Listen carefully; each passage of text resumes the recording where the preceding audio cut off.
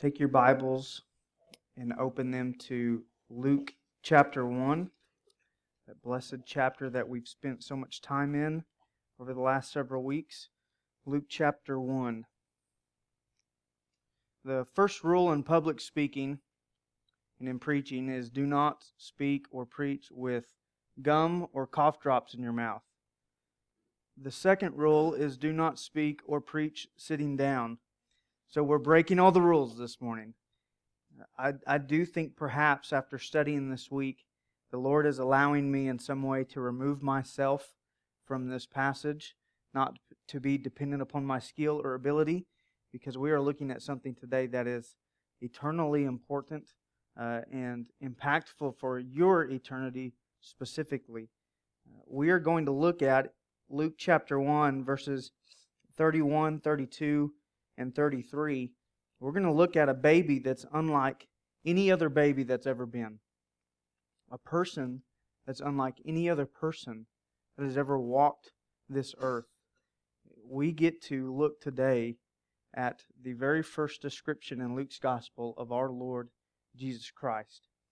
And so it is my prayer, has been my prayer, it is my hope that today I may be able to give you just some small and simple glimpse, maybe just the tip of the iceberg of who Jesus really is, the Jesus of the Bible, and that just maybe today you would either be driven to deeper adoration and praise, or just maybe your eyes would be opened and your heart would come alive to who Jesus truly is according to Scripture.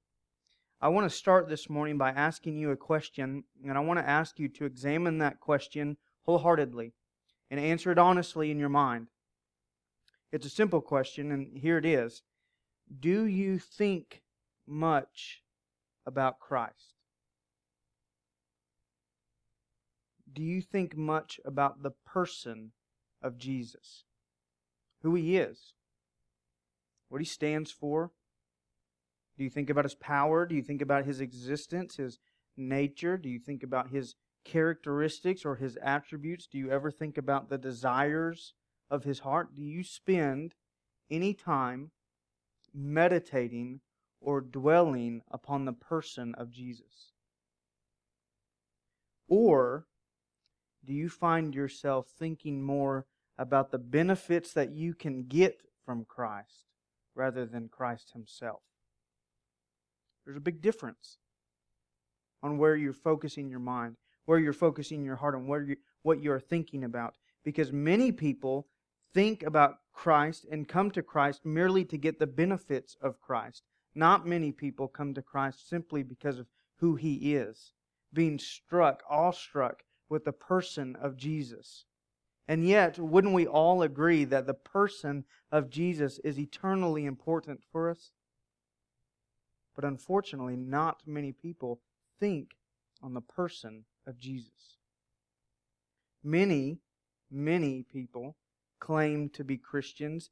They claim to have a relationship with Christ, but they rarely ever dwell or meditate upon Jesus. And too many professing Christians, too many churchgoers, really have no idea who the Jesus of the Bible is. We could sit down and ask you to rattle off as much as you know about Jesus. Not just the facts, but the person of Jesus. And not many people could last very long in talking about Christ. There are, as many of us know, a lot of misconceptions about who Jesus is. We know some of the most popular ones. A lot of people think falsely that He's just a good teacher. The secular world thinks that He's simply just a good man. People in the Bible times, even people today, think that He's insane. They would call Him demon-possessed in Scripture. Some people, looking at the misconceptions of Christ, some people, Oprah Winfrey would fall into this category, would say that Jesus is one of many ways to God, not the only way to God. Some would claim and have claimed that Jesus is closed-minded. They claim that He's fictional. An old heretical teaching in the early church claimed that He wasn't God. It's called Arianism, that He wasn't always God or He wasn't always man. Some religions today look at Jesus and say that He never claimed to be God. Some people in the church look at Jesus and say He's only about love. He's not ever about justice. He's not ever about wrath. He's not about any of those things. He's only about love and forgiveness. And the list can go on and on and on and on about misconceptions, false beliefs concerning who Jesus really is. We're not surprised by that, are we? We know that this world is rampant with misunderstandings of Jesus. But isn't that the tragedy of tragedies? That people do not know who Jesus is. And it's the tragedy of tragedies because if you get Jesus wrong, you get everything else wrong. If you get Jesus wrong, you get your life wrong, you get your faith wrong, your Christian religion is wrong. If you get Jesus wrong, you get your eternity wrong. And perhaps even the greater tragedy among tragedies is that there are a plethora of church attenders who get Jesus wrong. People who come to church faithfully, been in church for years, have no idea who Jesus really is. Many people in the church form a mental idea of who Jesus is that is totally foreign to the Jesus of Scripture. Many churches worship a Jesus that is not found in the Bible. Too many people have fashioned their own God and their own Savior, and they have never taken the time themselves to open the pages of Scripture and find out who the Jesus of the Bible really is. And they will be those people that in Matthew chapter 7, Jesus says, stands before Him and say, Lord, Lord, didn't we do all these things in Your name? And Jesus will say, depart from me, I never knew you, and you never knew me. What a tragedy that people think they're saved and really have no clue who Christ is. Well, today we are going to look at Christ. We're going to look at what the Scriptures have to say about this coming Jesus, and we will see His character. We're going to see His nature, His existence. We're going to see His future. We're going to see much more about this person, this child that's going to be born called Jesus. And we start there in verse 31, which is really a startling message for Mary. She's hearing from Gabriel what kind of baby that she's going to have, and Gabriel's telling her he's not going to be like any other baby that's ever been born or ever will be born. He's not like the baby John the Baptist that I talked about earlier. He's not like any of those babies. He is the long-awaited Messiah. That's who you're going to give birth to. The long-promised deliverer. And so as we walk through these 3 verses this morning, we're going to look at 3 things concerning Christ that Gabriel brings out. And again, I hope we see just a glimpse of the majesty of our Savior. And I hope that we truly behold Him today in our hearts and in our minds.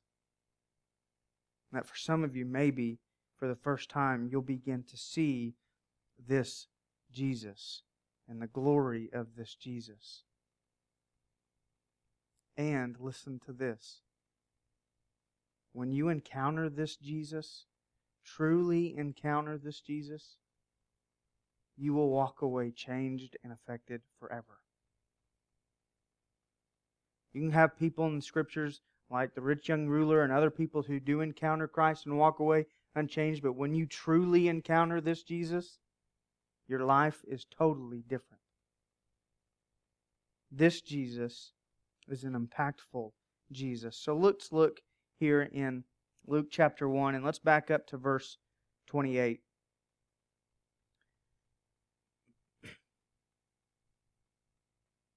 The angel Gabriel has been sent to Mary.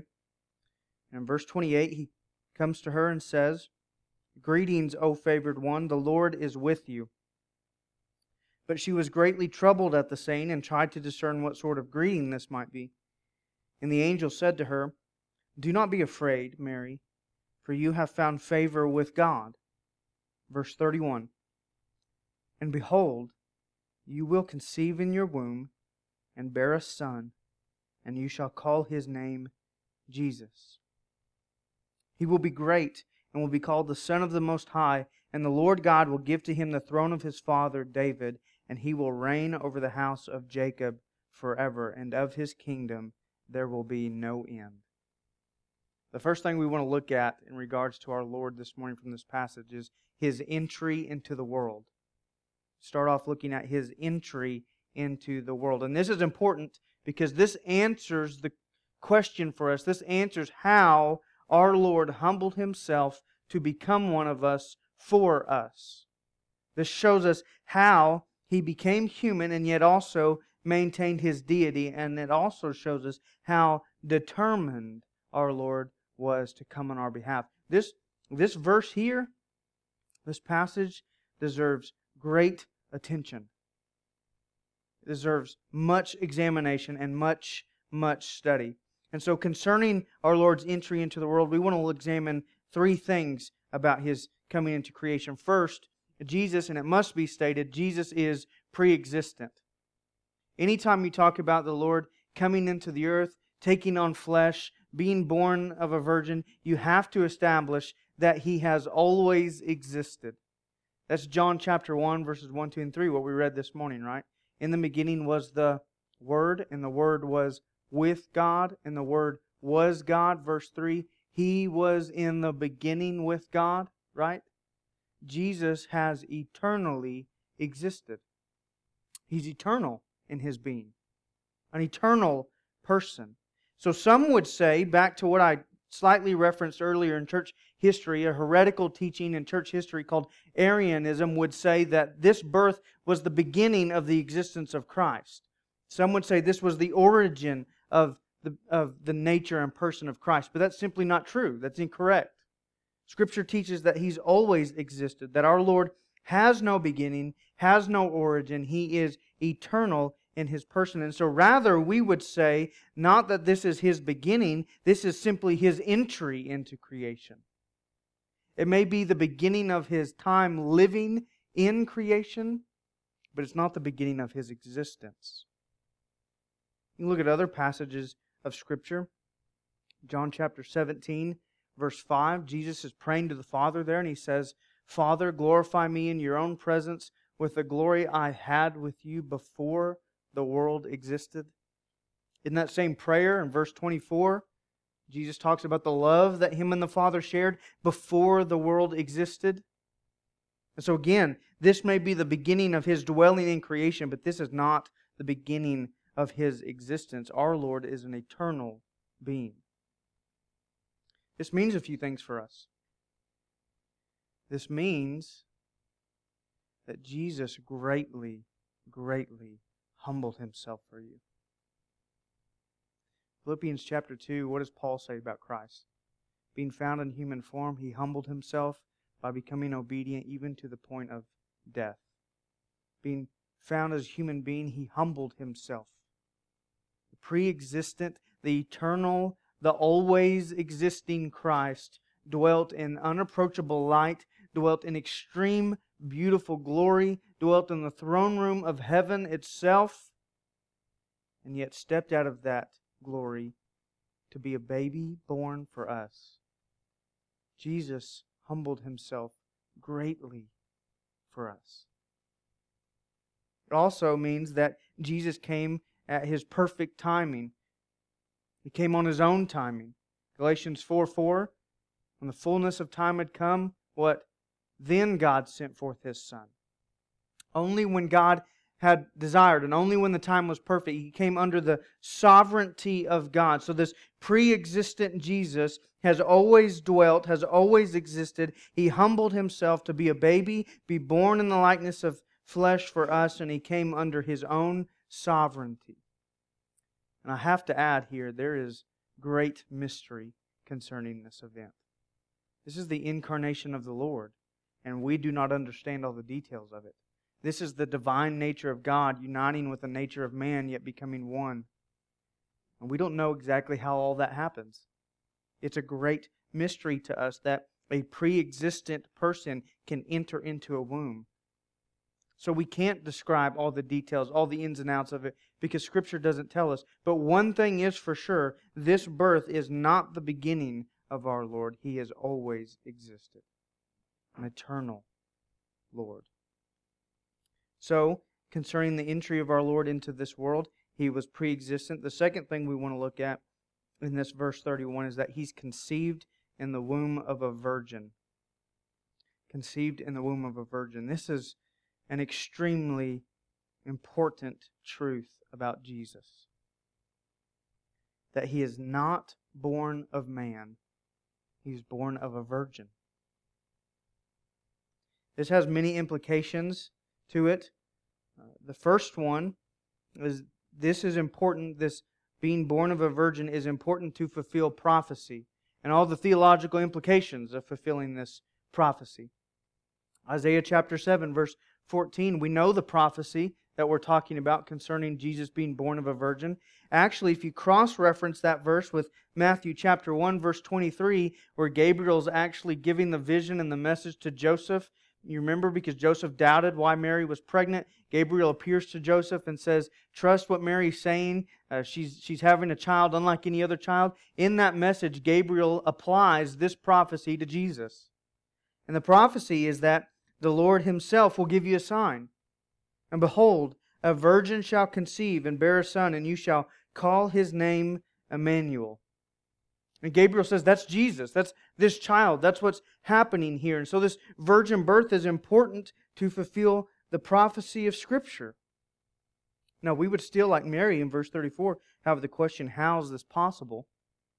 And we would still get the same answer that Mary got in verse 35. The Holy Spirit's going to come over you, and the power of the Most High is going to overshadow you. God's going to create this person in your womb. But this is going to be a holy child, a child that God has sent, a child that fulfills Scripture. It's also important that Jesus is conceived in the womb of a virgin and born of a virgin. It's also important because it's an important truth for the person and deity of Jesus. A birth like this underscores His divinity, doesn't it? He wasn't a man who was eventually becoming God. Some people believe that Jesus was just a man and at His baptism then He became God. No, that's not what the Scriptures teach us. He's not a man who became God. He is God from the beginning, God from the womb. This child will be holy, Gabriel says. He'll be called the Son of the Most High as a result of His virgin birth. He's always been God. His virgin birth underscores His divinity. It also tells us about our Lord's humanity and the necessity for Him to be born in such a way as this, to be human, because He was indeed human, wasn't He? When Scripture says He became like one of us, it means that in the fullest sense, He became like one of us. Yet His humanity is not precisely like ours, is it? We're born and exist in original sin because we're born of sinful man. But that's not the case for Christ. He does not have original sin because He's not born of man whom passes on sin. This means Christ is sinless. And so He's very much human, but He's very much sinless. That's what the virgin birth means. He entered this world just like you and I, but without sin. Finally, this virgin birth, it's important to fulfill prophecy. It's important for the truth of His person and His deity. It tells us about Him being human, but it's also important so that He could be the qualified substitute, the adequate substitute for us. He had to be born as a man to be the correct substitute for our sins. Right. That's because man had sinned. Man is responsible for sin. Man needed to pay the penalty for sin. But man could not atone for sin. None of us could be the spotless sacrifice. All of us are tainted. All of us are corrupted by sin. None of us could atone for our sin, our own sin, much more the sin of the world. Therefore, God became a man for us. to be the substitute on behalf of man, the sacrifice on behalf of man. And so the virgin birth upholds the deity of Christ so that when He would go to the cross, He'd be strong enough to endure the cross, strong enough to take on the sin of the world, and He would be accurate enough to complete His work, that the full wrath of God would be satisfied for all who come to Him once and for all. The virgin birth is also important so that He could be the human substitute and apply His work on the cross to all of humanity.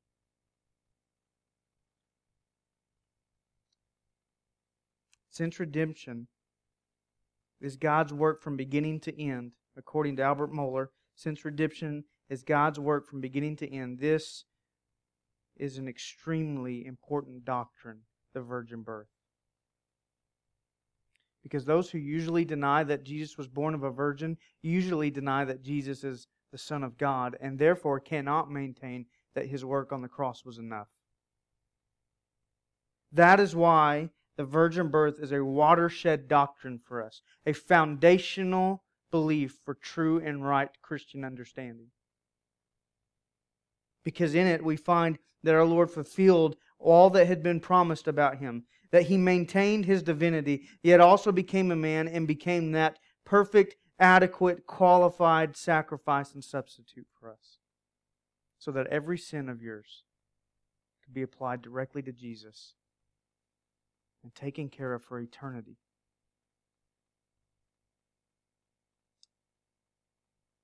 The third thing here that we want to highlight from this passage of Him coming into the world, verse 31, is that He came for a purpose. Jesus wasn't just born into creation for the fun of it, right?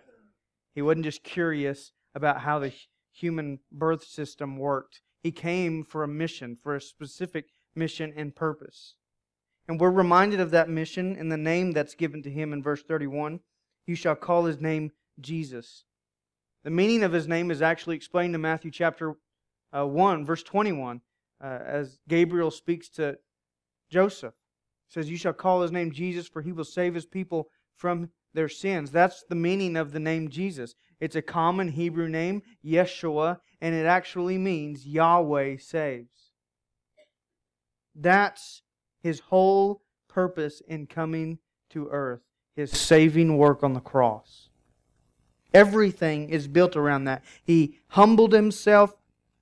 He came under His perfect timing. He left His pre-existent glory. He left His holy dwelling place in heaven. He entered into the womb of a virgin, was born of a virgin, all for the purpose of being the right and accurate substitute to save you. To save me. This baby that we read of here, this baby that's being described to Mary by Gabriel, this baby is the pre-existent, divinely conceived, sinless, Scripture-fulfilling Messiah who humbled Himself into humanity for a clear and specific purpose. I want you to see the great lengths that the Lord went to save you. Are you bored yet with Christ? Lest you become dull, remember the significance of His stepping into humanity for your sin. Remember how wretched your sinfulness is before God, and that He would still take your place on the cross. Remember that this isn't just some baby that we read about. This is the eternal Christ come for you. So we've looked at His entry into the world. Let's move on to verse 32. In verse 32, we see His equality with the Father, described by Gabriel.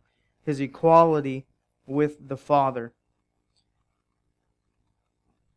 Gabriel first describes Him in verse 32 as great. And that's not a superficial title or a superficial description. And it's different from the greatness that's prescribed to John the Baptist in verse 15. If you look in verse 15, John's greatness is qualified. He'll be great before the Lord. Yet in verse 32, Jesus' greatness is unqualified and it's absolute. He's purely great. He's independent of needing to be great before anybody. He is the very essence of greatness. He's great in His nature. And in the Old Testament, greatness without a qualifier, such as this, is an attribute that's given to God alone. You do not find someone in the Old Testament described as great without a qualifier unless it is God. You see it in Psalm 86:10. You see it in Psalm chapter 135, verse 5. You see it in Psalm 145, verse 3. Great is the Lord, and greatly to be praised, and His greatness is unsearchable. And this greatness, unqualified, pure greatness, is applied to this baby that's going to be born to you, Mary. He's going to be great. The very definition of greatness. He'll be great before all. Be great in the purest of sense. And there is no one and there is no thing that can qualify His greatness. Be great in stature, great in strength, He'll be great in majesty, He'll be great in holiness, and on down the line, there is no end to His greatness. He brings a great salvation. He's shown Himself a greater prophet than Moses. He is the great high priest, and He is the greater king of Israel than any other king that's ever been king. And for us, having the full New Testament on this side of the cross, we witness His greatness, don't we? We see His greatness in what? The washing of the disciples' feet. We see His greatness in having compassion on the sick and healing them. We see His greatness in reaching out to sinners and outcasts and having dinner with them when the rest of the world says you're crazy. We see His greatness when He defends and proclaims the truth of God unequivocally. We see His greatness when He's hanging on the cross, as every drop of blood runs down and drips to the soil. His greatness is unmatched. And for us, church, we belong to this Lord, this great Lord, whose greatness is unmatched and whose greatness is uncontended, who is high above any who would come before Him and any who would ever dare challenge Him. That is our Lord. We don't belong to some puny God, do we? We belong to the great Jesus Christ. No one can compare to Him. Your spouse can't compare to Him. Your boss can't compare to Him. Not your worst enemy can compare to Him. The church's persecutors can't compare to Him. The government can't compare to Him. No one is as great as Jesus. And you and I have the eternal blessing of having a relationship with this Lord, praying to this Lord, being able to open the pages of Scripture and know the heart of this Lord. There is no one greater than the one who calls us child, friend, and servant. But greatness isn't the only thing that Gabriel mentions about Him in verse 32. He says that He will also be called the Son of the Most High. That's a very specific title and description given to Jesus. The term and title Most High, it is a Hebrew title pronounced El Elyon, and it's a title given to God alone. Nobody else gets that title. And it signifies God's supremacy and God's majesty over everything. And for us, in this passage, we must note that to be the son of someone is to be of the same essence as that someone. Is to be equal with that someone. Gabriel makes no mistake in what he's saying here. This child, Mary, that you're going to give birth to, this child is of the same essence of the Most High God. He's equal to Him. Had Luke's readers ever doubted, or had they never heard that Jesus was the Son of God, then here they would be totally amazed at what Luke reports the angel saying. Totally perplexed, totally thrilled and excited in their heart. Because this is no mere man that's going to be born. This is no mere man that's going to walk the face of this earth. This is a different man altogether. He is of the same essence, the same being as the Most High God. Even the demons know this. Mark chapter 5, verse 7, a demon speaking to Jesus says, "What do you have to do with me, Jesus, Son of the Most High God?" Even Satan in his perfect theology concerning God knows Jesus is of the same essence as the Most High God.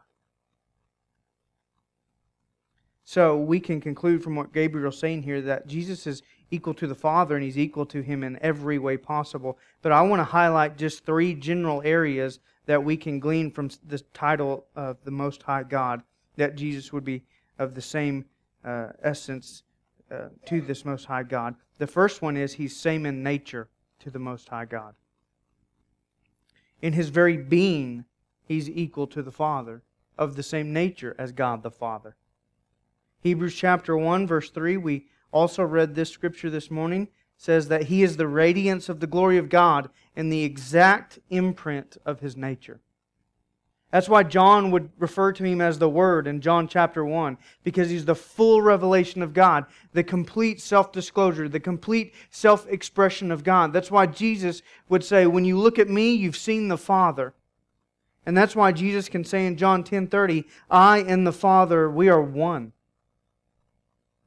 This child, our Lord Jesus, the one that we worship, He is eternal, He is independent, He is perfect, He is holy, He is sovereign, He is in control of all things, He has absolute supreme authority over the universe, and on down the list of all of God's attributes. All that we would ascribe to God the Father, we must and should ascribe to Jesus. He's not like the other gods of the pagan world. He's not like the gods of the current world religions. He's not like the Greek mythical gods. He's not like Hercules. He's not like any man who's ever existed. He is deserving of full honor, deserving of full reverence, deserving of full worship, devotion, obedience, deserving of full faith.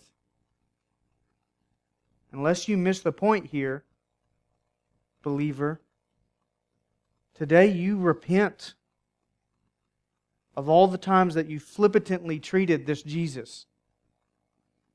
Because this Jesus is deserving of the utmost respect and reverence and honor. This is the Son of the Most High. That's who you're going to give birth to, Mary. Since He's of the same nature as the Father, He's also sharing in the same glory as the Father. And that's a remarkable statement because of what we see God say in Isaiah 42, verse 8. God Himself says, "I am the Lord, that is my name. My glory I give to no other, I share with no one."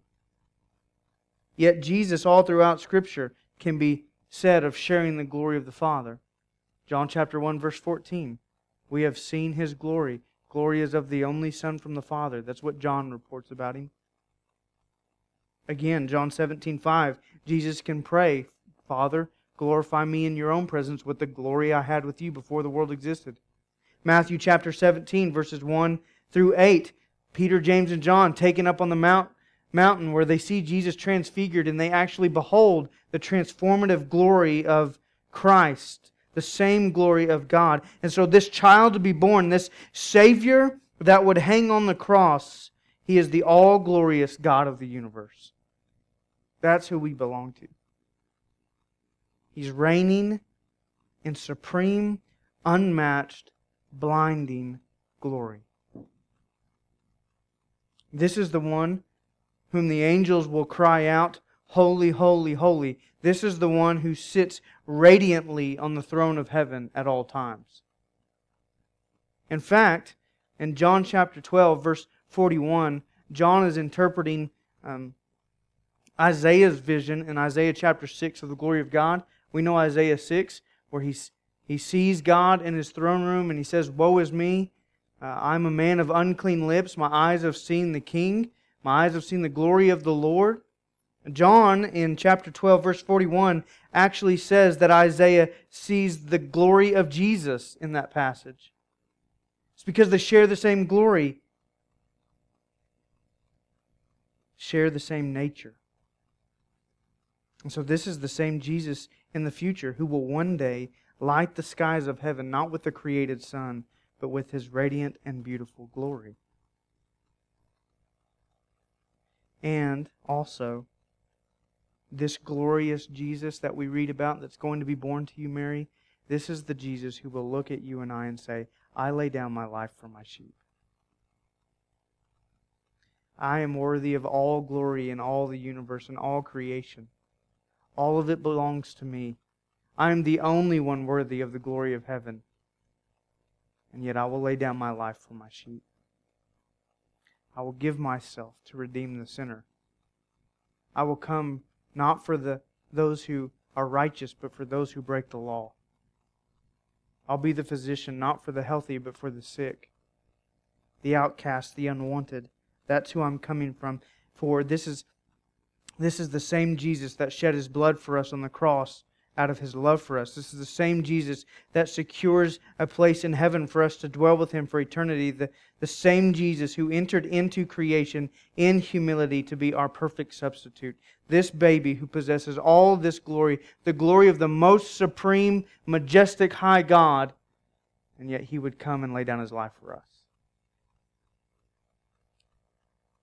He also shares the same power as God. If He has the same nature and the same glory of the Most High, then He has eternal power like the Most High. He's supreme in power. And that's seen all over Scripture again. And His healing of the blind people, of crippled people, people plagued with leprosy. His power seen in turning water into wine, casting out demons, raising the dead like Lazarus, and ultimately raising Himself from the dead, right? His eternal power is on display. Our Lord Jesus, this baby that's going to be born to you, Mary, has the full power of God Almighty. In all things, us, the enemy, everything in creation, all things are subjected to His power. Nothing is outside of His control. He even, this baby, even upholds the universe by the word of His power. Hebrews 1:3. He is the powerful sustainer of all things. Even as they are nailing Him to the cross, He sustains their every breath. There is no one more powerful than the one that's going to be born to you, Mary. No one more powerful than this Jesus. He is the Son of the Most High. And yet out of love, He'll enter into creation. And although all-powerful, He'll submit Himself to earthly parents. And He'll let people nail Him to the cross. And He'll let the tomb be sealed over His body. All for you. All for me.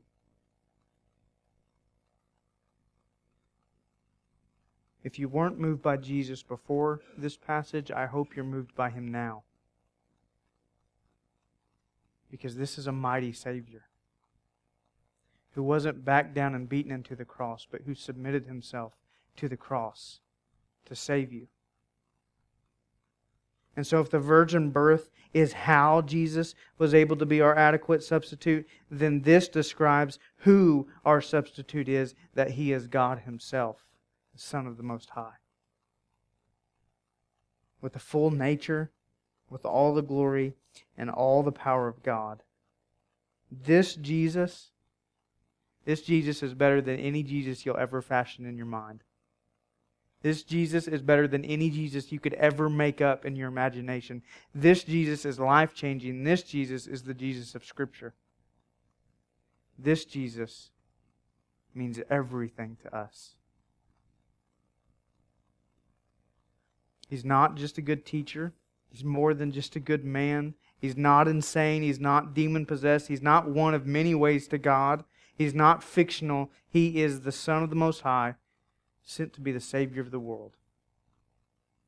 The third thing we want to look at real quick from this passage is the rest of verse 32 and verse 33. So we've looked at His entry into the world. We've looked at His equality with the Father. Now we look at His eternal reign as King.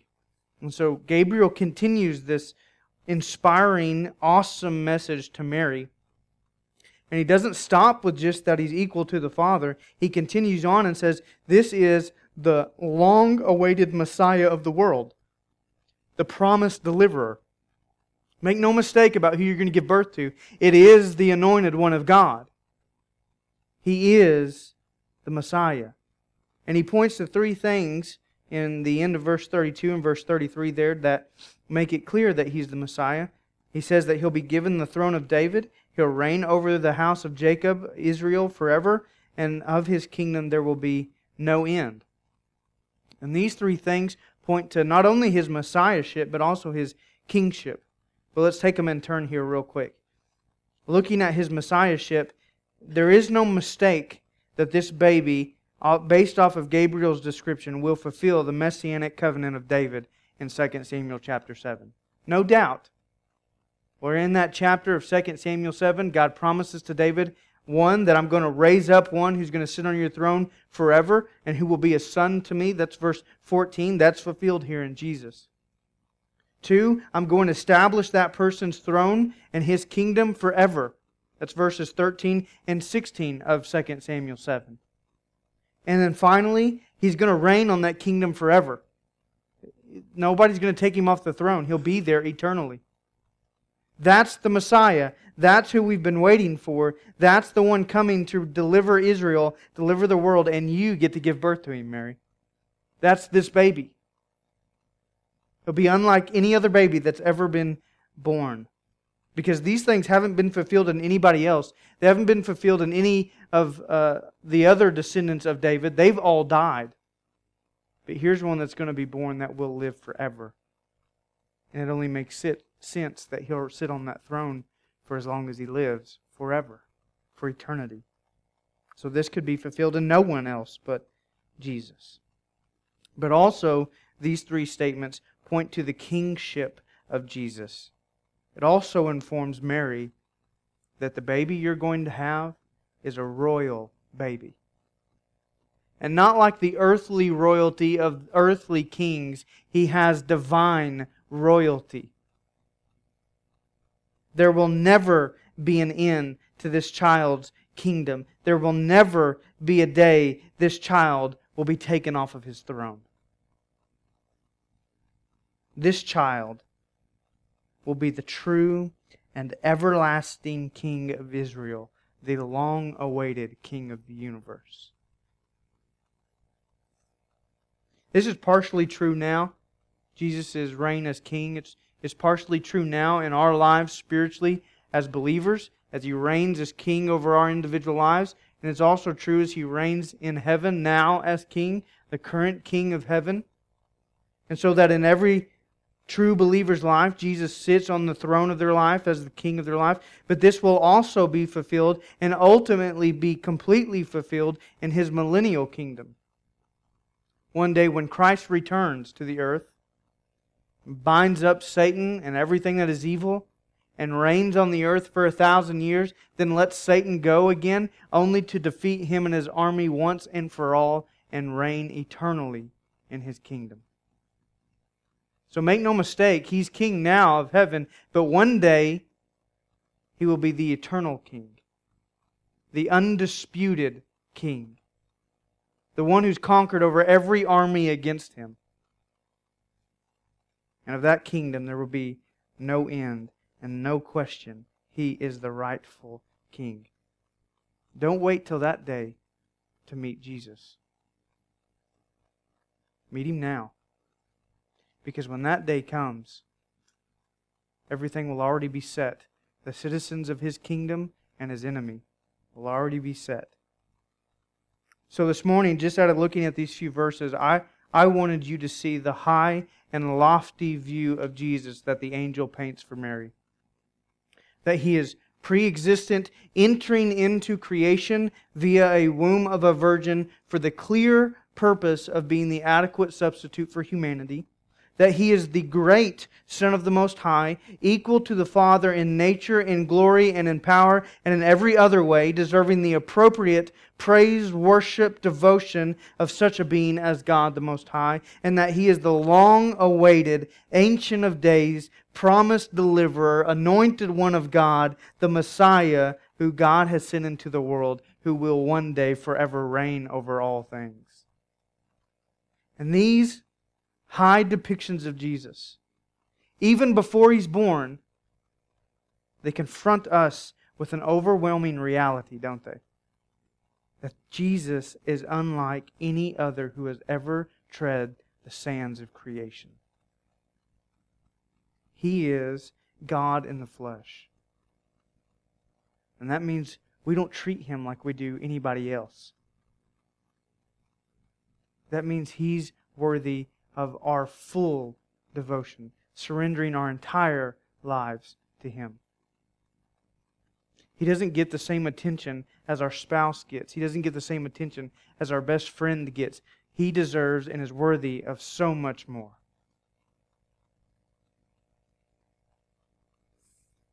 It is this God that we read about, this child that we read about, that has come for you and I, that has come for us. Sinners who are offensive to His very nature and rebellious to all of His ways. And yet while we're still sinners, right? While we're still undesirable wretches, Jesus entered into creation, left His glory, stepped out of heaven, entered into the womb of a virgin, came for us. That is the great and awesome God of the universe.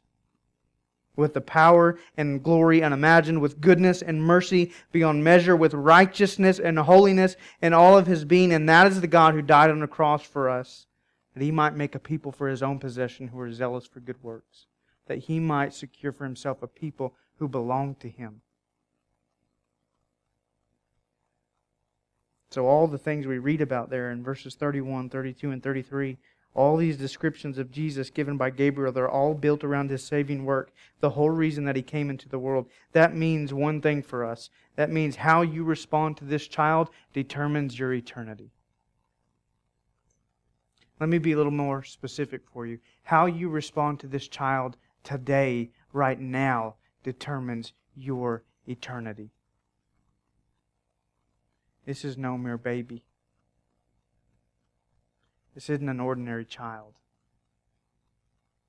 This child isn't even on the same level as John the Baptist, the greatest man who's ever lived. This child is the Son of the Most High God. And if that doesn't well up within your heart a devotion, a renewal, a refreshment to serve Him in every minute detail of your life, you've got serious problems. So, believer, this morning, maybe you do need to repent. Maybe for you today is the day of repentance because you have so carelessly approached Jesus. Maybe because you've been so much more concerned about yourself and your own agenda and your own preferences over Jesus. You spent more time in your own prideful heart than you have serving Christ and devoting yourself to Christ and meeting with Christ. Maybe today you need to repent and lay aside everything. Lay aside your career, lay aside your fame, lay aside your reputation, all for the sake of following this Jesus. And maybe you're an unbeliever this morning. And you have fashioned for years your own depiction of who you think God is. And maybe today you've been confronted for the first time with who Scripture says Jesus is, and He's blown your mind. Greater than you could imagine. And He's piercing your heart right here this morning. For you, maybe today is the day of salvation. Because this Christ came not to condemn the world, that will come. But He came to set the captives free. Bind up the brokenhearted, to deliver the oppressed, to give salvation to the sinner. And this almighty, all-glorious Jesus extends to you grace unlike anybody else, that today you can be saved. That's why we're all here, right? Haven't we all, us believers, haven't we realized in our hearts the magnitude of who Jesus is and that He would dare save a wretch like me? Therefore, my life is devoted to Him. I'll be faithful to everything He calls me to be faithful to. I'll meet every chance I get to worship Him and lift His name on high. I'll proclaim Him to the ends of the earth. Be renewed in your devotion. This baby who's going to be born, he's unlike any other baby who's ever been.